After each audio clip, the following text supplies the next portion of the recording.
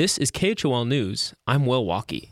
I'm here at one of Teton County's recycling transfer stations on Snow King Avenue near the local fairgrounds. People are shuffling in and out of their cars to dump their aluminum cans, plastic bottles, and cardboard into designated dumpsters. A local dog park is highly audible just on the other side of the parking lot, and the smell of pine needles from locals disposing of their Christmas trees last month here lingers in the air. Teton County's Integrated Solid Waste and Recycling Program, or ISWR, finished compiling their statistics from 2020 into an annual report last week. And just like everything else from last year, it was a challenging year for the ISWR. The ways we were impacted most significantly were operationally, figuring out how to continue to manage the county's waste while keeping everybody safe.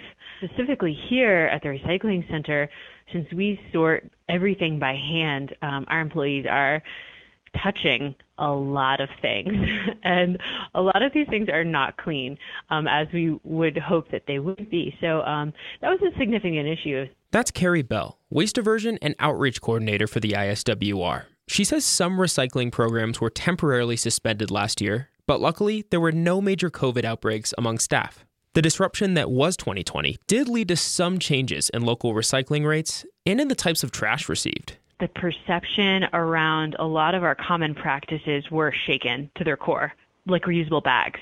When the pandemic initially started, there was a lot of fear and unknowns around reusable bags and their safety.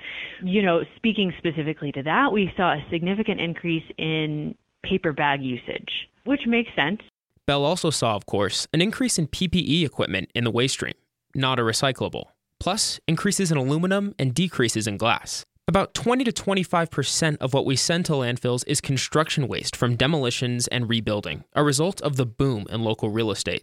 Construction and demolition waste is an issue, is a significant issue in our waste stream. And the fact that so much of that material is divertible and or reusable, I think it's really important that it be a priority for our community moving forward. A crucial statistic that town recycling programs across the country pay attention to is its diversion rate. Diversion rates measure how much waste isn't getting sold to landfills or being burned. It's a critical measure of sustainability, local education programs, and coordination. Teton County's waste diversion rate average over the past 5 years is just about 32%, but that number was dragged down slightly last year. Bell points to shifting consumer habits as the reasoning for that, and says it might take some time before everything is back to normal and actually starts to improve. The way that we're going to see change is our upcoming projects like food waste composting. That will be the next time I would expect to see a significant change in our diversion rate. A composting program for businesses is one thing Bell is excited to begin in 2021. Bell also looks forward to continuing to sell our recycling in the future, which isn't necessarily a given in other towns. Our products are viable materials in the marketplace. We have great relationships with, the actual recyclers.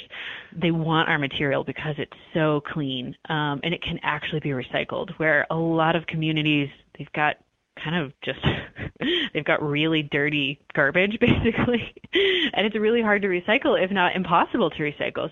So although our diversion rate actually appears lower than in other similar communities, that's because we're stringent on what we accept at our recycling centers. Of course, improvements can always be made, and we have a long way to go before reaching the ultimate goal of reducing what we send to landfills by 60% by 2030.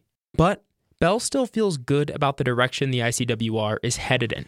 For KHOL News in Jackson, I'm Will Walkie.